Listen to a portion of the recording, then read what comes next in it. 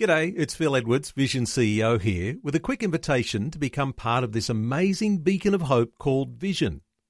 Together we can put our love into action to help people of all kinds build or rebuild their lives on the truth of God.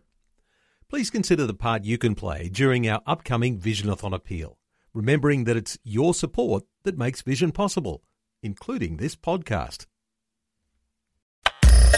Audio on demand from Vision Christian Media. Coming up today on The Story. I was always embarrassed being a pastor's kid growing up, just because I wasn't understood. And having to live in the Philippines as one of the only white kids in the community, in the slums, and also in the school, I was just so embarrassed of having anything to do with God and with my family, who were so enmeshed with it all. The Story. G'day, I'm Jimmy Colfax. Welcome to The Story. Well, Emily Duncan was raised in a missionary family that served in many places while she was growing up, including the Philippines. Her parents were dedicated to their ministry work and went wherever they felt the Lord was leading them. However, as we'll hear today, this was not to Emily's liking, and she began to rebel against everything her family stood for. This led her as far away from her Christian upbringing as she could go. But that's not how the story ends. Emily is having a chat with Shelley Scowen and sharing how she's now involved in helping transform people's lives. Emily, you wear quite a few hats. You're heavily involved at Transformations Ministries. I guess this is a spot that you would probably not have imagined yourself in the likes of 5 or 10 years ago. No, definitely not. I think I've always wanted responsibility, but then when it got too much for me, I wasn't emotionally capable or responsible enough, and so I always ran away from it. And here you are, heavily involved and doing some amazing things. We'll get to that soon. Your story, though, is just incredible, and you were transformed at Transformations Ministries. Take us back to how things, I guess, started going south for you. You lived in 4 different countries before the age of 14, and you went to 17 different schools. That's got to be rough on a kid. Yes, it was. It was good when I look back now, but at the time, I felt disconnected, I guess, from my identity. I didn't know who I was. I was confused, and by the time I was 7, I had 5 different accents I could just put on just like that, depending on who I was with, in order to be able to communicate effectively. Wow. So people can actually understand you. Exactly, that's half the problem. Yes. But things went pretty south for you in that you started using drugs. How did you get to that point? What was it that made you decide to start?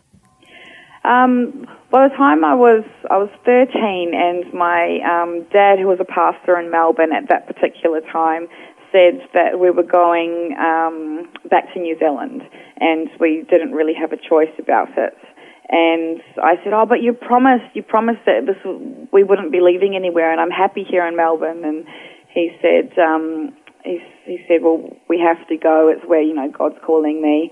And I said, I hate you, and I decided right then and there that I hated God and I hated my parents, and I was going to do things my way from then on. So by the time we arrived in New Zealand, and I was 14, about to start my last school, I was in that much pain and that much anger that I didn't care what destructive path I was on. In fact, I wanted it. I basically said, "Satan, come into my life. I want nothing to do with God anymore." And, wow.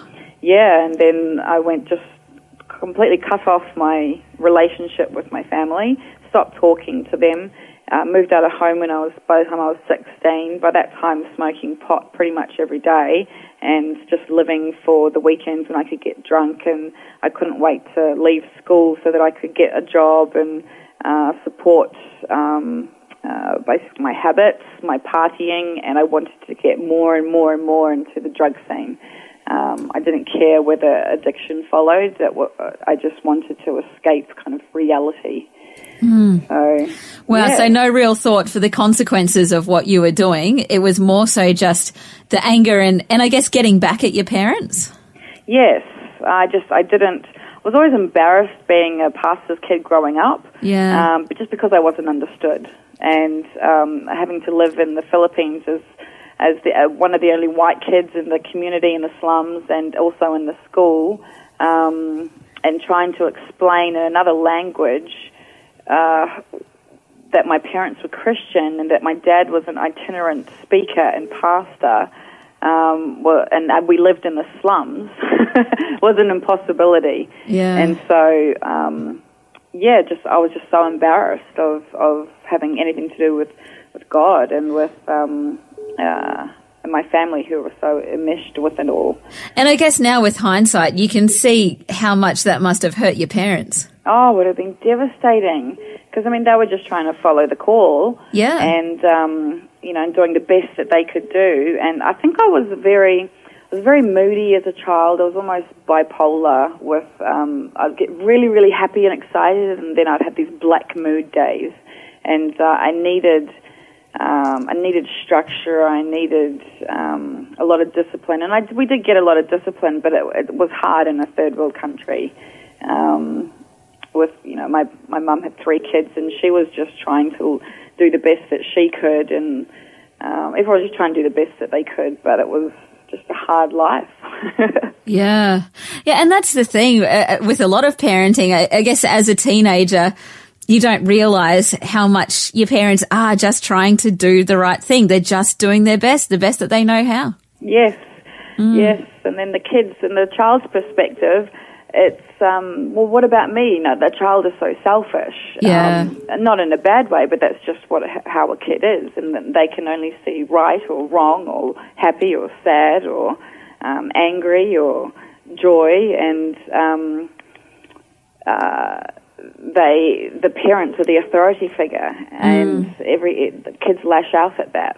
Yeah. And so, as a child's perspective, God was taking my parents away from me, and God was more important than me, and I didn't have a choice in going to the schools that I went to or the countries that I ended up in, and God couldn't be trusted, because I would always be praying that we would stay somewhere, or that I would be left behind somewhere, or even that I was adopted. And my real parents would come and find me. And God never answered any of my prayers, and so therefore I thought that He couldn't be trusted. And my parents definitely not. And so, yeah. Emily, yours really is a story of transformation, where you're now obviously living free and victorious. But take us back to that time when you were doing lots of drugs. We're talking ice for 10 years, ecstasy, acid, amongst other things. You were destroying your body. In fact, you even describe it as the poison trying to get out of your body, out of every orifice that it could. Yes. I was ingesting probably about 5 different drugs a day by the time I was in my early 20s, and my boyfriends were drug dealers, and so I always had, there was always plenty of drugs around, and I was ingesting that much that it was, I was vomiting all the time. Even after one puff, I would vomit. I was bleeding. I had all these infections in my nail beds, and it was like I couldn't handle the poisons in my body, and it was just coming out. Yeah, extremely painful process. Yeah. Talk to us about ice specifically, because it's becoming a bit of an epidemic around Australia these days. Yeah, ice is it's a terrible problem at the moment.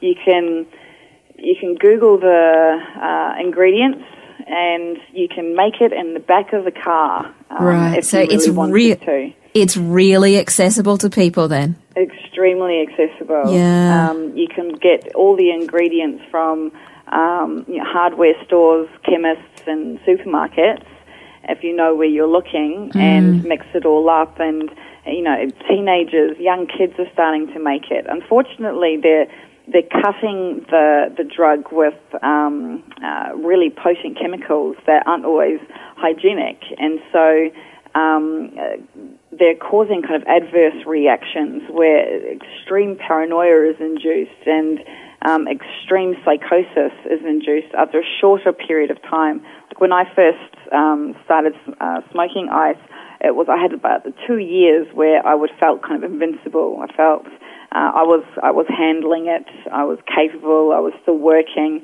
and then I slowly began to derail, and I would have spurts of paranoia and psychosis, and it obviously got a lot worse by the time I was smoking it every single day. But now I'm seeing people, I work in a drug and alcohol rehab, I'm seeing people that have only been using it for maybe less than a year and have got the effects that straight away that I had after several years. Wow. It's very worrying. It's a terrible drug.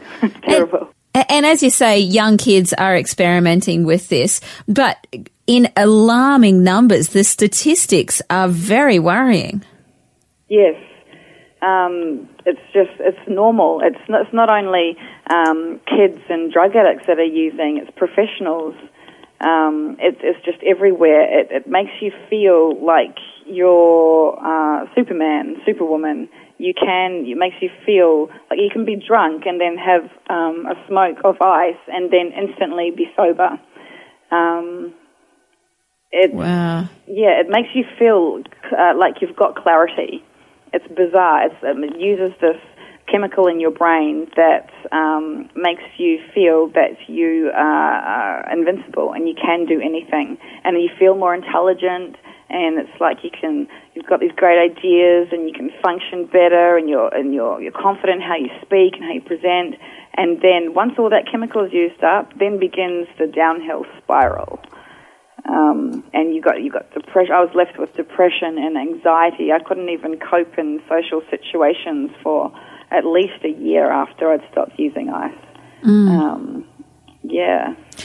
Yeah, and it goes on to have long-term impacts as well. And I guess the full extent of that isn't really known because it's only really been this widespread in the last, little while.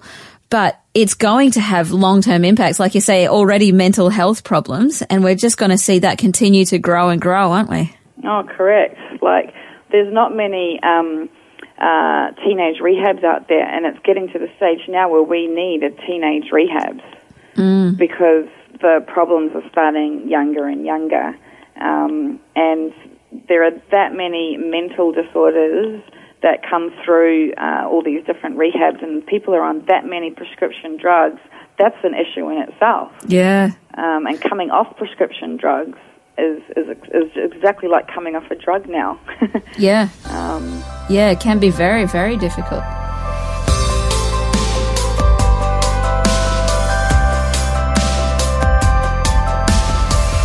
You're listening to The Story. Today, Shelley Scowen is chatting with Emily Duncan about her life journey and about how she's now involved in helping people recover from drug addiction. We'll hear more of her story and more of her insights into the problem of drug addiction when we return. The Story. If this program has highlighted something you'd like prayer for, we'd love to pray for you. Call 1-800-PRAY-FOR-ME. That's 1-800-772-936. It's a free call. Or text 0401 132 888. Hi, I'm Jimmy Colfax, and this is The Story. Today, Shelley Scowen is chatting with Emily Duncan about her life journey and about how she's now involved in helping people recover from drug addiction. Emily is also sharing some of her insights into the problem of drug addiction in general. Yeah. How can we help people that are struggling with addictions to legal and illegal drugs? To be honest, I think there needs to be a stronger awareness brought into the educational system. The kids are now needing to be taught the pros and cons of every single drug at the beginning of high school, even before high school. And we need people that have been addicts or have gone through a lot of pain and come out the other side, going into the schools and trying to deter kids away from it by being right in their face. The government needs to start giving us more money, the rehabilitation facilities more money. Like, for instance, Transformations. We're a not-for-profit organisation. We have to fundraise all of our own funds. And the amount of broken addicts that I see that are homeless come through these doors, every single day. If we had more money, we'd be able to house and feed and teach these people a lot more than what we're doing even now. Because you were one of those people. That was when you hit rock bottom. You were homeless, and that's when you discovered that you needed help. Yes. I wasn't homeless, okay. but I did have to leave my hometown, New Zealand, right. and to get away from an abusive relationship and to get away from the hard drugs. And I came over to Australia and stayed with an ex-boyfriend and got my health back. That took several months, and then finally got a job. But I wasn't handling relationships. I wasn't handling life at all, and was breaking down all the time. I was suicidal, and then left that relationship and came into rehab, and I've never looked back. Yeah, you truly were transformed at Transformations. Completely. I mean, in saying that, I had nothing when I came in. Yeah. And I just completely broke off from all friends, all relationships, and started my whole life from scratch. And the only people I kept in contact with were my immediate family. So, wow. Yeah. That's huge. And describe the change in you over that time at Transformations. I felt as soon as I walked through the doors, and I said that my life had become unmanageable, and I admitted that, and I admitted that I needed to do it not in my strength anymore, and that I needed God's help. As soon as I said that, I felt relief. Really? And I felt free. It was one of the hardest things I've ever done, obviously, having to confront all of your dysfunction and find healthy ways to deal with it and be vulnerable and wear your issues and your heart on your sleeve and confronting groups and just living. I lived in a house with 9 other women, and all of our dysfunctional behaviours rubbed off on each other, and that's how we learned. And that was extremely hard. However, I've never looked back. I've felt growing peace, growing freedom, and I've learnt to find the joy in the midst of a struggle.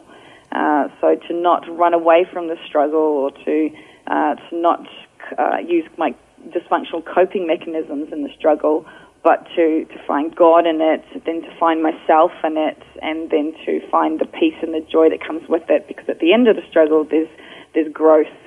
And so now I look at any struggle as a challenge, and there's a solution. Yeah. So you're obviously pretty passionate about the place, Emily. Extremely passionate. I think it's the best thing since sliced bread. I mean, you've seen the changes made in yourself and many other people that have come through. What a great story about how, you yourself have been changed, and now you're giving back and really seeing the change in hundreds of people that must come through. Yes, yeah. I mean, at an addict's core is selfishness, and so in order to fight that, you must be constantly giving, I believe. Yeah. And so if someone dedicates their life to giving and loving other people around them, and not just keeping what they've been taught to themselves, but to then teach other people what they've been taught, it's a recipe for a miracle. It's a recipe for love. And I believe that someone can stay on the track in recovery and remain clean and go on to continue to become a better and better person to themselves and to those around themselves, and have an awesome family life and great relationships if they're able to grab that concept. Yeah. So, I'm very passionate about people remaining with this ministry and learning as much as they can before they go out. Yeah, absolutely. So you're based on the Gold Coast in Queensland, but I believe there's a few other campuses around Australia? Yes, so we've got a couple in Victoria, and I think 3 here in Queensland. Right. Yeah. Okay. I'm just thinking there's probably people listening now that know someone that they'd be very keen to get into this kind of course. How do people go about applying to get into Transformations Ministries? Yeah, so we have our website, and all of our campuses are on that website, and you can read testimonies of people that have even come through the program. If you www.transformation.net.au. Otherwise, you can call 075592 3677 Monday to Friday 9 till 5 and do an initial assessment over the phone and get the ball rolling. All right, so it's very easy, and yeah, as you say, there's some great material there on the website, transformation.net.au, and your story is one of those real stories featured on there as well. Emily, a great story, and I guess all the praise goes to God for the way that He has made that change in your life. I mean, it's one thing to go through a course, but really it's not the course that made the difference. It was God making the difference through, Transformations Ministries. Oh, completely. I mean, for someone that I hated God for about 20 years, and was didn't want a bar of Him because of my upbringing, my perspective, to now being completely sold out for God and the ministry and helping other people find freedom with God. And wanting to dedicate my whole life to the mission field that's a miracle. Yep. Only God can change someone's heart like that. Yeah. It's an awesome story. Again, transformation.net.au. Emily, thanks so much for spending some time with us this morning. No worries. Thank you very much for listening. That was Shelley Scowen chatting with Emily Duncan about her life journey and about how she became involved in the Transformations Drug Rehabilitation Program located on the Gold Coast. To find out more about the Transformations Ministry, the website is transformation.net.au. That's transformation.net.au. And the good news is that Emily is just one of several success stories of people being helped by the Transformations Ministry. And it is appropriate name for the ministry because they are seeing many people's lives transformed. As it says in the Bible, therefore, if anyone is in Christ, they are a new creation. The old is gone and the new has come. Well, thanks so much for joining us for Emily's story and insights. I'm Jimmy Colfax, encouraging you to share your story with someone today. Next time on The Story. I can still clearly remember her turning to me, and she was pregnant, expecting her young daughter, and she said, now I'm getting too big. Bye, it's your turn to take over the class. And I thought, me? You've got to be kidding. And that was my first sort of introduction to teaching children about God. Violet Langan is a Fiji-born Australian and has worked in many places in many roles over the years, but the main pull of her heart has always been to work with children. We'll find out her story and how she's been a blessing to others next time. The Story. Just another way Vision is connecting faith to life. This program is a production of Vision Christian Media. To find out more about us, see vision.org.au.